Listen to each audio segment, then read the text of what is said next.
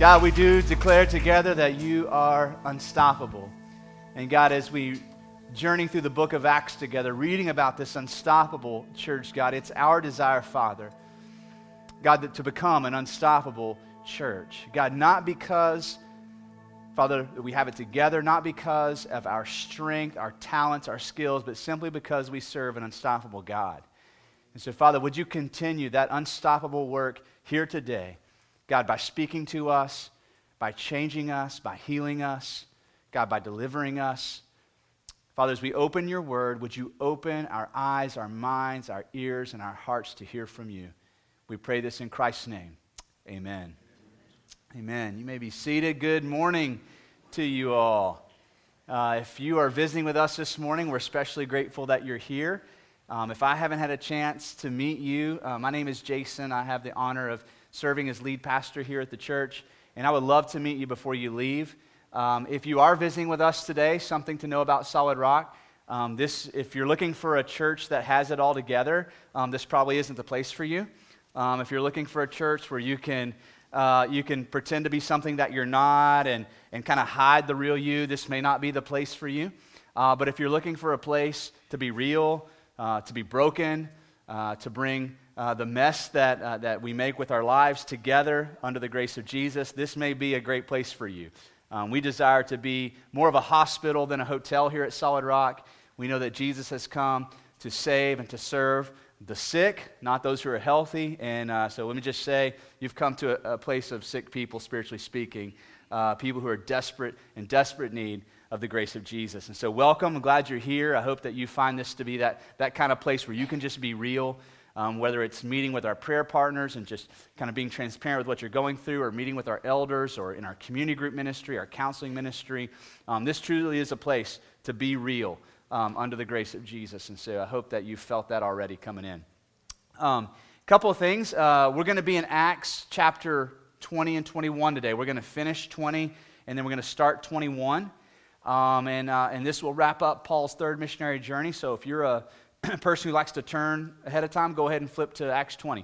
While you do that, I've got some announcements to make. So in May, in our all-member meeting, we made a couple of update announcements on the new building and the timeline and the financing and all that. And so we've been ironing out more details since then. I want to just give you a fresh update on where we are.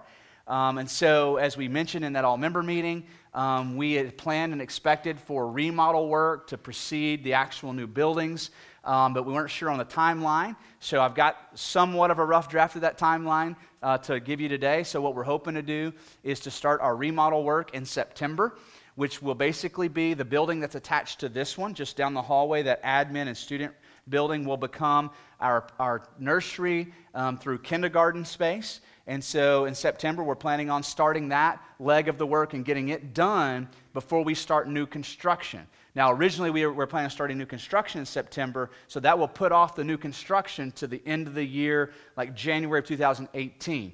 So we're doing it that way for a couple of reasons. One, we want to get that remodel part done, at least the first stage, so that our kiddos are over here before we start the new construction. But also, that will allow us to continue saving money for that down payment. And so we would expect to have somewhere around $750,000 by the end of this year saved up, cash on hand, which just puts us in even a better position when it comes to thinking about borrowing and that sort of thing. I'm still believing, though, that God can, and if He desires to pay for this building up front and to go into it debt-free, we're leaving room for Him to do that. But we're also making sure that we follow a prudent course in order to make sure that we never get strapped or submerged in debt as a church and aren't able to do ministry. So that's the plan right now. It's a rough draft of the plan. We submit that to God's will and let Him unfold the details as we go along, but there's an update there on the new building and where we're at. So if you have any questions on that, you can always pull an elder aside or a staff member and get more information. All right, so we're going to be in Acts chapter 20 to get started. We're going to wrap up 20, and then we're going to start 21. If you're visiting with us, we are moving through the book of Acts as a church. We're not too far away from being done. We've hit the part where the Apostle Paul is the main person we're following in the storyline as the Holy Spirit guides him and empowers him for ministry. And last week we got to a place where he entered a town called Miletus. he called for the elders of Ephesus and he told them something really big, okay? And here's what he said. Hey, guys, I'm not sure about when or where, but every town I go to, the Holy Spirit reveals to me that prison and affliction await me. Now, that being said, I'm headed to Jerusalem and then to Rome. And so Paul made that big announcement. And so what we're going to do is we're going to pick up the story in Acts 20 after he finishes his speech to catch the response of the elders and then kind of journey with Paul as he heads to Jerusalem. And one of the primary threads of the story we're going to see today is the response of the people to this big news and the way they pour their hearts out to God and they pray for Paul. They even at some point try to talk him out of it. And overall, we're going to be talking about the role of biblical prayer in our lives as we watch this tension kind of arise between the will of God and what the people wanted.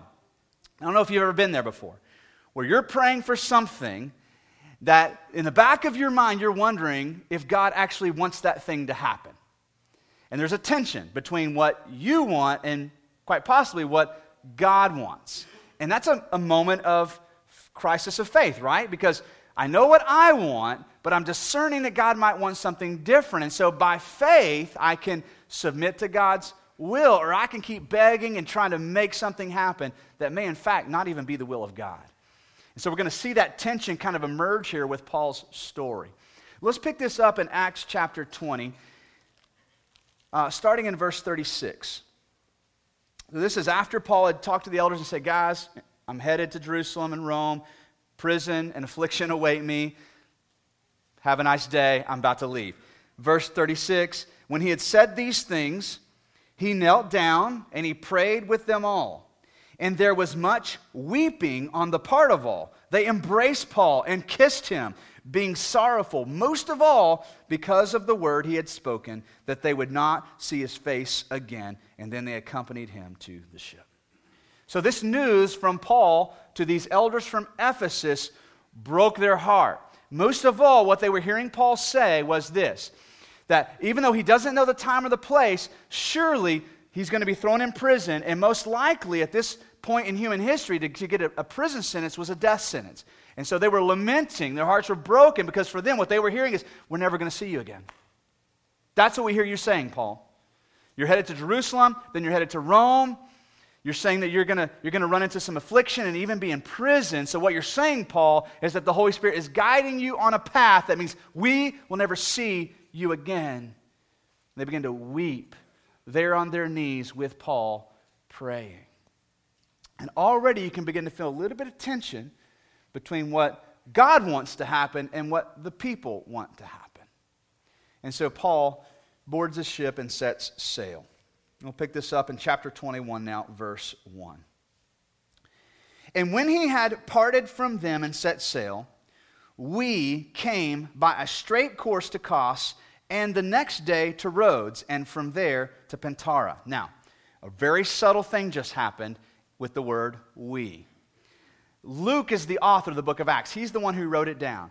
And now this is the second time in the book where he's not using the word they, he's using the word we, which means he meets up with Paul here in Miletus, and now he's part of the journey again, writing from a first-hand account. Now, that's going to be important later on in the story when we see even Luke's response to what God has in store for Paul. But Luke, who's writing this, he's a part of this journey now. And so he says that we set sail. And having found a ship crossing to Phoenicia, we went aboard and set sail. When we had come in sight of Cyprus, leaving it on the left, we sailed to Syria and landed in Tyre, for there the ship was to unload its cargo. Okay? A lot of towns you've probably never heard of. Okay? So let me just walk through, kind of throw the map up there again, so we can just get a mental picture of what's happening in Paul's life. So the first journey that we came across in Paul's ministry started in Antioch, up there in the top right. And he and Barnabas and John Mark, who wrote the Gospel of Mark, came down to Salamis, the island of Cyprus, and they shared the gospel there on the island, even leading the proconsul to faith in Jesus. It's a big moment in church history, Paul's first missionary journey.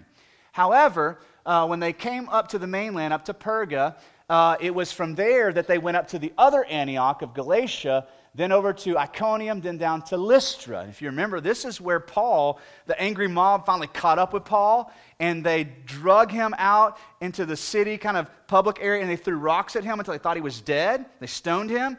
Then they drug him out to the trash heap and threw his body out, went back into town. His disciples came out there to care for Paul, potentially bury his body, and then he opens his eyes. He either wasn't dead or he came back to life, and he pops up, and the disciples are like, wow, we didn't expect this. What are we going to do? And Paul said, we're going to go back into town.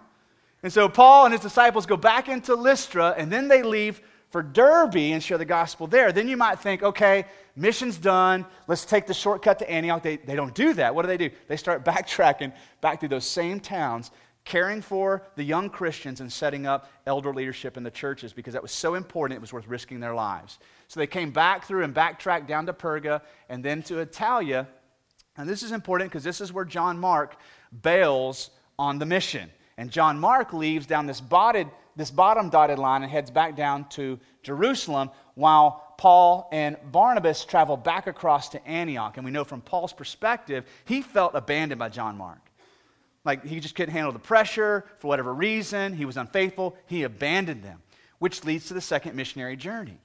So Paul's second missionary journey, once again, leaving from Antioch, the same place, this time he doesn't set sail. He takes a foot journey to hit all those same cities and then expand the mission of the church all the way across Asia, then over to Macedonia, all the way down to Athens and Corinth. And we talked about that, how when Barnabas and Paul split ways, because there was this tension between them, that even though they didn't handle it from a Christ-like perspective, God still blessed it, and he split their journeys apart and covered more ground because of it. Because Barnabas went back to Cyprus to encourage the believers there. And so Paul ends up over in Ephesus, and then he sets sail back down to Caesarea, to Jerusalem, and back up to Antioch. That was his second journey. His third journey is a lot like this same pattern. This is where we are today. Okay, I just want to throw this up there real quick. So same thing, leaves from Antioch, but notice this time it ends in Jerusalem. Because the Holy Spirit had revealed to Paul, this is your ultimate destination. This is where I want to take you. And then from here, Paul goes to Rome. He's in prison. He dies there. And so here's where we are in the story. See, at the bottom of Asia, you've got Miletus there. Last week, the elders from Ephesus came down to Miletus. Paul gives his speech. Then he kneels there on the beach there before he gets on the ship. They pray together. And then he gets on a ship and he sets sail for Phoenicia. And then we read in there how Cyprus is on his left. They sail right past Cyprus all the way to Tyre, which is where the bulk of what we're going to cover today happens. I want you to see that for this reason. So we saw in chapter 19 and 20, Paul clearly knows that affliction, imprisonment, and most likely death are awaiting him. Okay, every person in this room knows, hopefully you know, death awaits you, short of Jesus coming back. Well, that's one thing if it's like way off in the distance, right? I mean, I'm 40, I'm about to be 41 next month. I'm probably over halfway done, right? I still got another good 30, 40 years, unless something tragic happens, right? So it's one thing to have that perspective. It's a whole other thing to be at a place in your life where you realize that death is right around the corner. And as we see Paul make it all the way to Tyre, look how close he is to Jerusalem. There's not a whole lot more ground to cover, right, before he gets to the when and where of his affliction, his imprisonment, and ultimately his death. And so we're going to kind of feel that tension now as the Holy Spirit shows Paul this is what awaits him, and the Holy Spirit's going to begin to reveal that same thing to the church. They're going to be aware of what awaits Paul.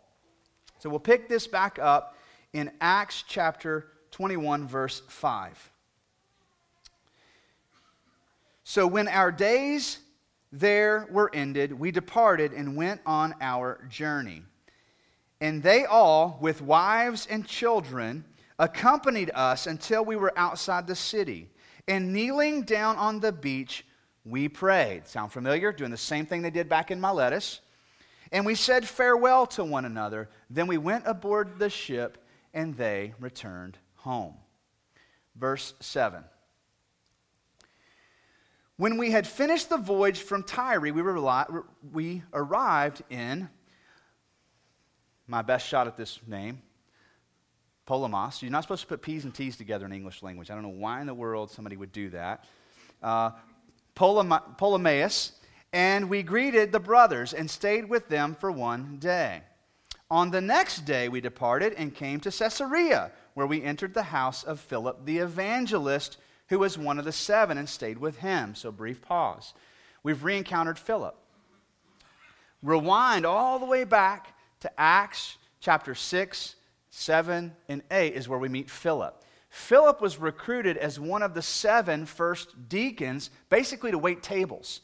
The work of ministry had just overwhelmed the apostles because the church was just exploding. So they recruited 7 guys to help. Among those 7 were Philip and Stephen. Okay? So in the very next chapter, chapter 7, Stephen gets killed. They throw rocks at him until he dies. He's the first martyr. Chapter 8, Philip is on his way leaving Jerusalem, and he shares the gospel with an Ethiopian on the side of the road and leads him to Christ and baptizes him there. That's Philip. So recruited to wait tables and quickly becomes a church leader and evangelist. He's still on mission here. And this is who we've run into now here in the story, is Philip. Now, what we're about to encounter is this. So the Holy Spirit has been poured out on all believers. And the Old Testament says, that God says through the Old Testament, that when the Holy Spirit is poured out on all believers, your young men and your young women will prophesy. That the Holy Spirit won't just be sent to certain people, but everybody will receive the blessing and the filling of the Holy Spirit. And so we're going to see that play out now here in the story. So Philip, one of the 7, is where they stayed, and he had, verse 9, 4 unmarried daughters who prophesied. But not only that, verse 10, while we were staying for many days, another prophet, a prophet named Agabus, came down from Judea. And coming to us, he took Paul's belt and bound his own feet and hands. So this is a pretty peculiar moment, okay? It's going to help us understand what's happening.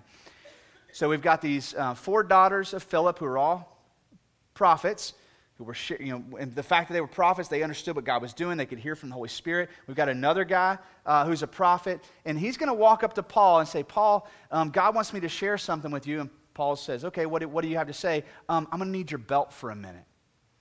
And so he takes Paul's belt, and he ties his hands and feet together. It's kind of a strange moment. This is what he says. He took Paul's belt and he bound his own hands and feet, or his feet and hands, and said, "Thus says the Holy Spirit." So what is he saying? The Holy Spirit told me this. "This is how the Jews at Jerusalem will bind the man who owns this belt and deliver him into the hands of the Gentiles." Now think about this from Paul's perspective. For days, weeks, maybe even months, the Holy Spirit had already been telling Paul this news, right? This was not new news to Paul, right? As if he needed another reminder that affliction, imprisonment, and probably death await him. Now the Holy Spirit is revealing the same thing to the churches, and they're beginning to see it for the first time. And so their response in this particular case is to come up to Paul and give him a warning, okay? Paul, I don't know if you know this or not, but here, let me have your belt. Ties up his hands and feet. This is what's going to happen to you in Jerusalem. Then you're going to be handed over to the Gentiles. And Paul there is like, right? Thanks for that reminder. Right? I know that's what's going to happen. Then look at what happens next. When we heard this, what does the word "we" mean? It means that Luke was part of the conversation. Luke, who wrote the gospel. Luke, who's writing down the book of Acts for us. When we heard this, we and the people urged him not to go to Jerusalem. Now, do you feel the dilemma? Whose will was it that Paul go to Jerusalem? Who was it who told Paul, we're headed to Jerusalem? The Holy Spirit. It was God's will. God said, Paul, get aboard a ship, we're headed to Jerusalem. And God had reiterated this vision to Paul over and over again. Every town he visited, the Holy Spirit spoke to him and said, we're headed to Jerusalem, affliction and imprisonment await you. Now, the Holy Spirit is speaking that to the church, and the church is catching on, and they're realizing, wait a second, Paul, if you go to Jerusalem, you're going to get arrested there. Are you prepared for that kind of outcome? And so here they try to do what? They, including Luke, try to talk Paul out of being obedient to God. You feel the tension between what they wanted to happen versus what God wanted to happen? You've been there in your prayer life? God, please, this is what I want to happen. Begging God, maybe on your knees like these churches here. God, this is what we want to happen. We want it to go this way. I want this thing to happen. I want this person to like me. I want this job. And there's a tension that emerges between what God does versus what you want. Now, as a community of faith, as Christians, we believe that God's wisdom is higher than ours, right? Isn't that what the Word says? That His ways are not our ways, meaning the way I would go through life is not necessarily the way God would chart my journey through life. Case in point, the Apostle Paul's life. You think he grew up as a little boy thinking, man, I cannot wait one day to set sail for Jerusalem and be arrested and handed over to the Gentiles. My lifelong dream, I can't wait. Finally, it's here. Almost there. Right? But what God has planned for Paul from his perspective is better than what he could plan for himself, even if it includes trials and hardships. And here on the banks, on the beach, even the Christians who are prophesying, seeing what the Holy Spirit wants for Paul, are saying, oh, Paul, please don't go to Jerusalem. And they're trying to talk Paul out of following God's will for his life.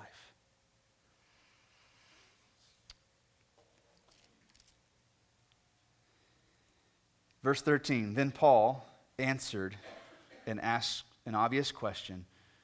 What are you doing? What are you doing? What are you doing weeping and breaking my heart? Right? Don't you think my heart's broken enough? What are you doing?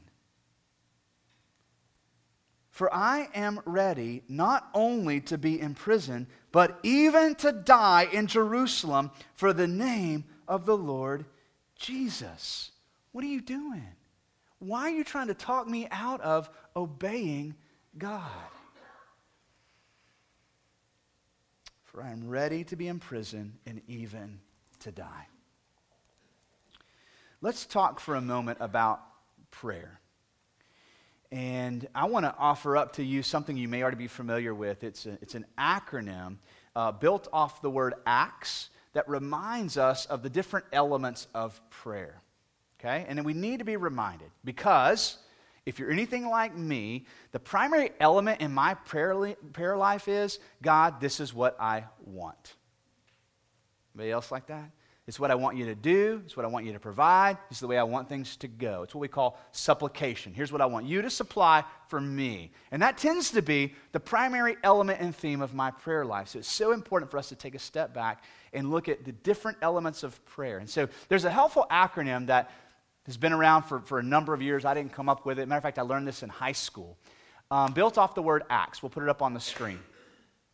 Starting with the letter A, we're reminded that adoration should be part of our prayer life. That's where we adore God. We esteem God. We remind our own hearts how amazing He is, and we express adoration. Confession. Okay? This is that element of saying, God, here's what I've done. I own it. I did it. I'm responsible for it. I confess it, and I ask for your forgiveness. Thanksgiving.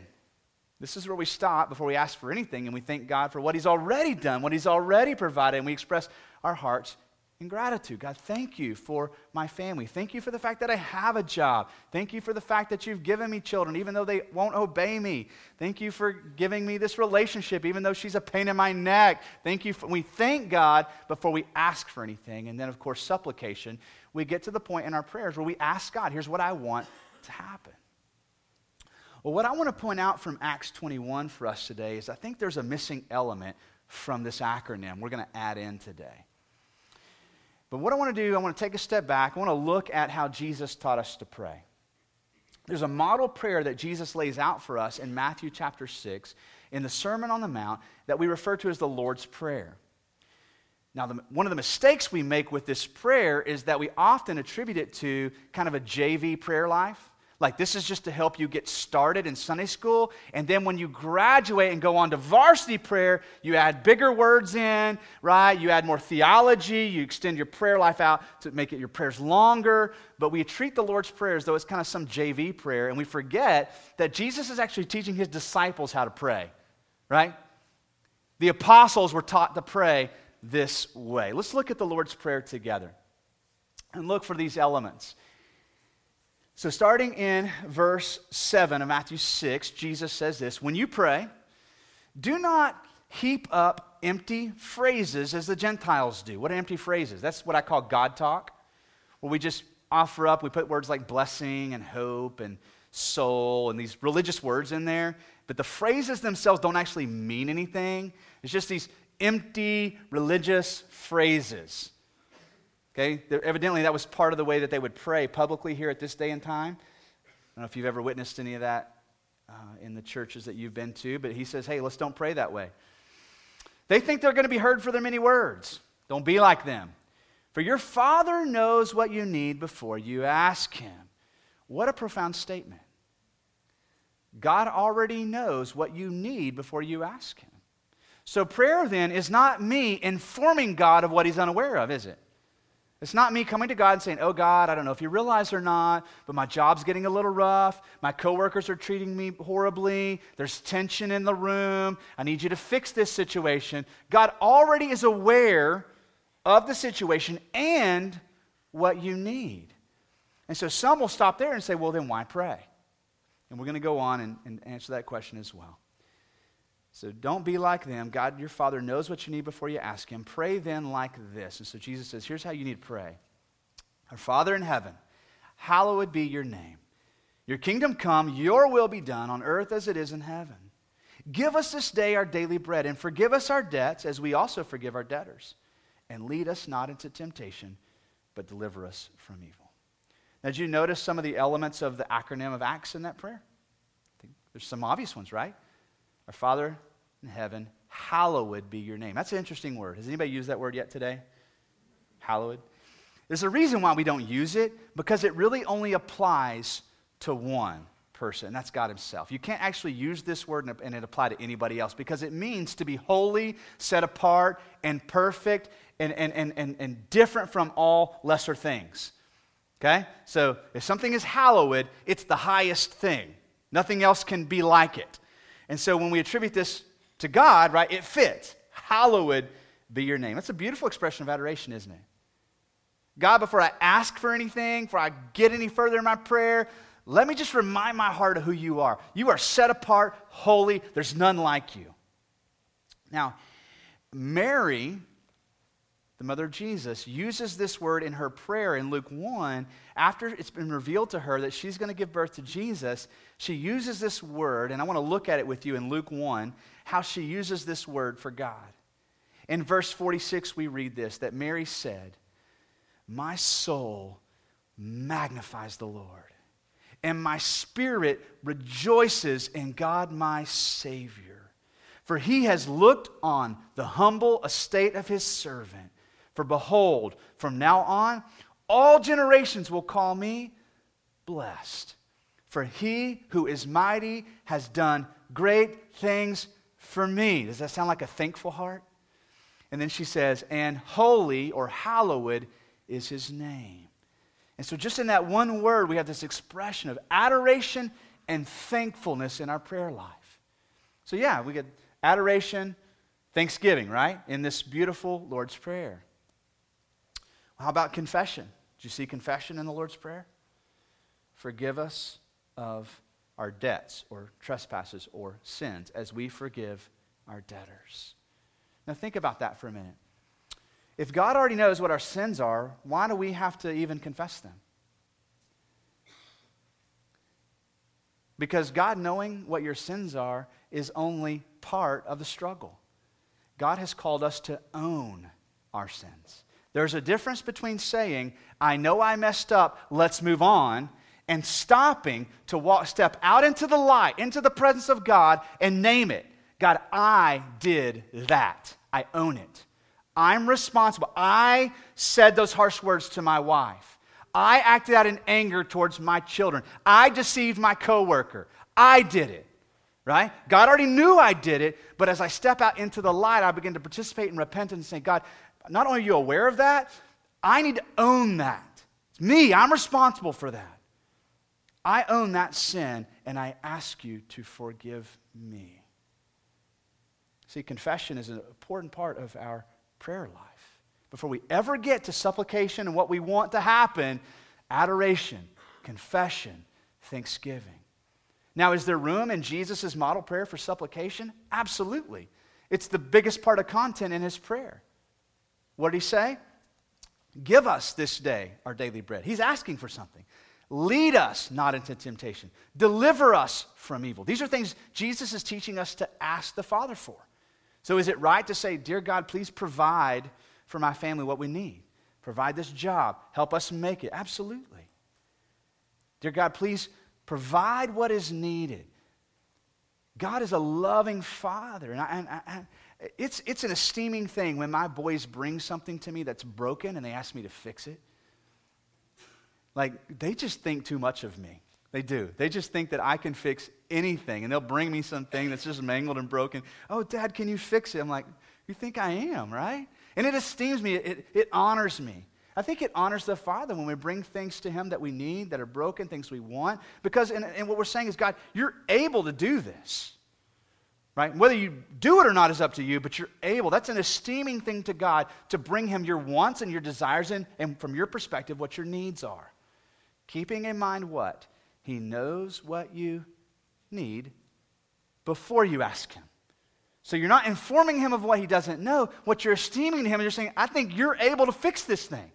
I'm bringing it to you because you're able. So we have adoration, confession, thanksgiving, and supplication, right? This model prayer.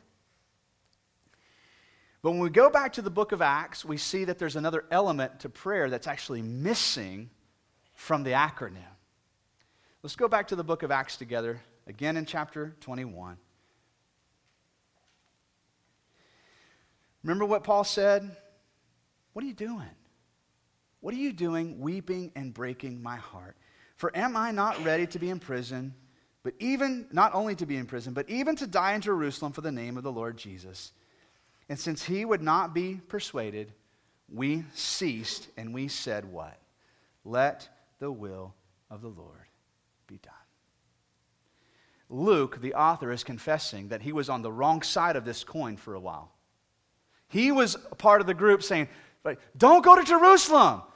We know what's going to happen to you there. Well, how do you know what's going to happen to you? The Holy Spirit told me what he has in store for you. And Paul says, what are you doing? Trying to talk me out of doing what the Holy Spirit told you I'm supposed to do. And Luke says, once we realized that we could not talk Paul out of obeying God, we then did what? We submitted. And we said, then let the will of the Lord be done. And so I would add this element to the acronym, submission. Adoration, confession, thanksgiving, supplication, and in the end, submission. As an elder body, we try to model this prayer for you. James chapter 5 says there's something going on in your life, there's sickness in your life. Bring it to the elders. Let them lay hands on you and pray for you. And from time to time, you guys will come to us and ask for prayer over a certain situation, job loss, illness, big decision, restoration of marriage, whatever it might be. And we're always honored to take the overseer part of what we do, the agenda, set it aside, talk with you and pray with you. It's always an honor. You're never putting us out. Like, people sometimes are hesitant to come to us. We love doing that. But one of the things I hope you hear in our prayers for you is this. God, we believe you're able. Heal this sickness, restore this marriage, fix what is broken, redeem what has been lost. But the end is always, God, nevertheless, not what we want, your will be done. We believe you're able. You can heal this cancer. You can turn this hardened heart and restore this marriage. You could bring somebody back from the dead. We believe you can. Now, God, do what you think is best. Your will be done. And don't we see this modeled in Jesus himself? When he's at that same place in his journey that Paul's at, where he's there in the garden praying, his disciples are falling asleep, and he's getting ready to be arrested, put in prison, and killed. What does he pray before the Father? Through tears, sweating blood and anguish, Father, if it's possible, take this cup from me. But nevertheless, not what I want, but your will be done. And Jesus himself models submission in his prayer life. Now, I want to pose a question to you this morning. Somewhat of a hypothetical. What if the people in your life who don't know God, the only thing they knew about God was what they overheard about him through your prayers?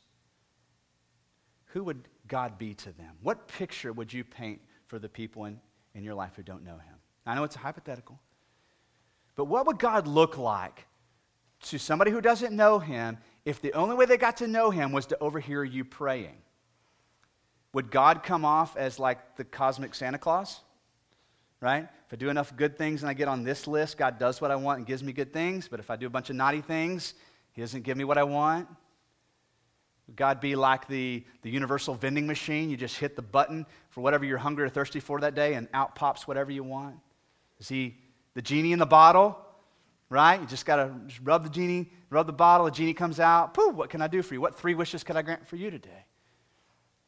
What image of God would the people in our lives get from just overhearing our prayer life? Then I want to think for a minute about the way Jesus taught us to pray. Think about that. Our Father, who's in heaven, hallowed be your name. There's no one like you. Your kingdom come, not mine. Your will be done, not mine. On earth, in my life, right now, in this moment, as it is in heaven. Give us this day our daily bread, right? Not asking for God to make us wealthy and overflow of money. I'm saying, God, give me what I need. Forgive me of my sins. He's a forgiver, right? As I forgive those who sin against me. Lead me not into temptation. God, I need help with the sin in my life. God, lead me away from temptation. Deliver me from evil. You see what a beautiful image of God that paints? And I would just ask you to think about what portrait of God do you paint with your prayer life?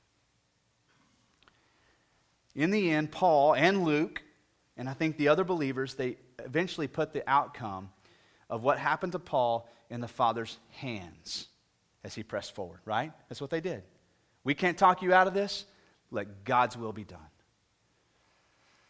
Putting things into God's hand doesn't mean things will go according to your plans. We have to remember that. When you put something in God's hands, what you're doing is you're letting go of it. You're submitting to God and you're letting go of that thing and you're trusting that what God does is better than what you want yourself. Now that's a crisis of faith, isn't it? Because if I let go of this, I might have to face a hard time. Like Paul. If I let go of this, it's out of my control, right? And I've got to trust that what God wants for me is better than what I want for myself. I'm saying that his ways are not my ways. His wisdom is higher than my wisdom. And in the end, I want what he wants for me more than what I want for myself. That's where Paul's at in his journey. And that's what he's teaching us about prayer. Now, I already shared with you as an elder body how we strive to pray this way. We're not perfect at it. My hope is this, though, that we as individual members and participants in this church could become like the church we just read about. Get to the point where we realize, you know what? God's will is better. Never mind what we want in our own personal lives. God, your will be done. What would this church look like? Think about it. What would this church look like? What impact would we have on the community around us if we all together collectively said, God, your will be done in my life? You want me to go have this hard conversation with this person? I'm going to. You want me to go invest in this person in the office that everybody else is irritated with? Nobody will spend time with? I'm going to do it. You want me to go and share the gospel? I'm scared to death, but I'm going to submit to your will. You want me to go serve? You want me to give generously to this person or this situation? If we as a church said, God, not what I want anymore, your will be done, I don't think we can imagine the impact it would have on our lives, our families, and the community around us. I want to end today by doing what we're talking about, by praying, okay? And I'm not going to pray out loud very long. I'm going to give you time to pray. And I don't know how this morning may have challenged you. Maybe the element missing from your prayer life has been that submission element. You've been going through all the other elements, and maybe today God showed you that what you need to add to that is, in the end, putting it in his hands and trusting. And so maybe there's a situation you've been praying about for a while, and that's what you need to do today. You need to just put it in the Father's hands and say, your will be done. Maybe you've just been doing a whole lot of supplication. Here's what I want, here's what I want, here's what I want. And maybe today you'd set that aside and just spend some time in adoration, thanksgiving, confession, and submission. And however you've been challenged today, I want to give you some room to do that, okay? So as I invite the worship team back up, I'm just going to invite you into a time of prayer. Our prayer partners are going to be at the back of the room. They wear like a little lanyard that says prayer partner. They're always honored to talk with you and pray with you about anything going on. Put into practice what we're talking about today. So when we sing, feel free to stand and go grab one of them and go into one of the prayer rooms and pray. If while we're singing, you just want to stay seated and pray, I want you to feel you have permission to do that, okay? We want you to have time to respond to how God's leading you. If you want to stand and sing, you can do that as well. Thanks, Zach. Let's prepare our hearts to pray. And as we do so, I just want you to take a minute and think about how God is challenging you this morning.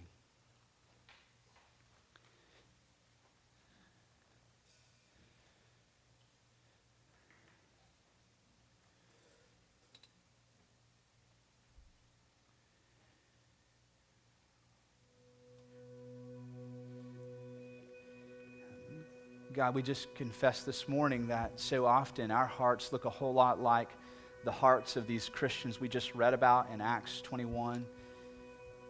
God, we pray, we weep, we beg oftentimes for you to do things, God, that are not in accordance with your will. God, while we know that that doesn't offend you or hurt your feelings, at the same time, we know that you've called us to let go and to submit. And so, God, we want to be a church that does that. Holy Spirit, would you meet with us now? Would you speak to us individually and challenge our hearts individually, God, that we could respond? We pray this in the powerful name of Jesus.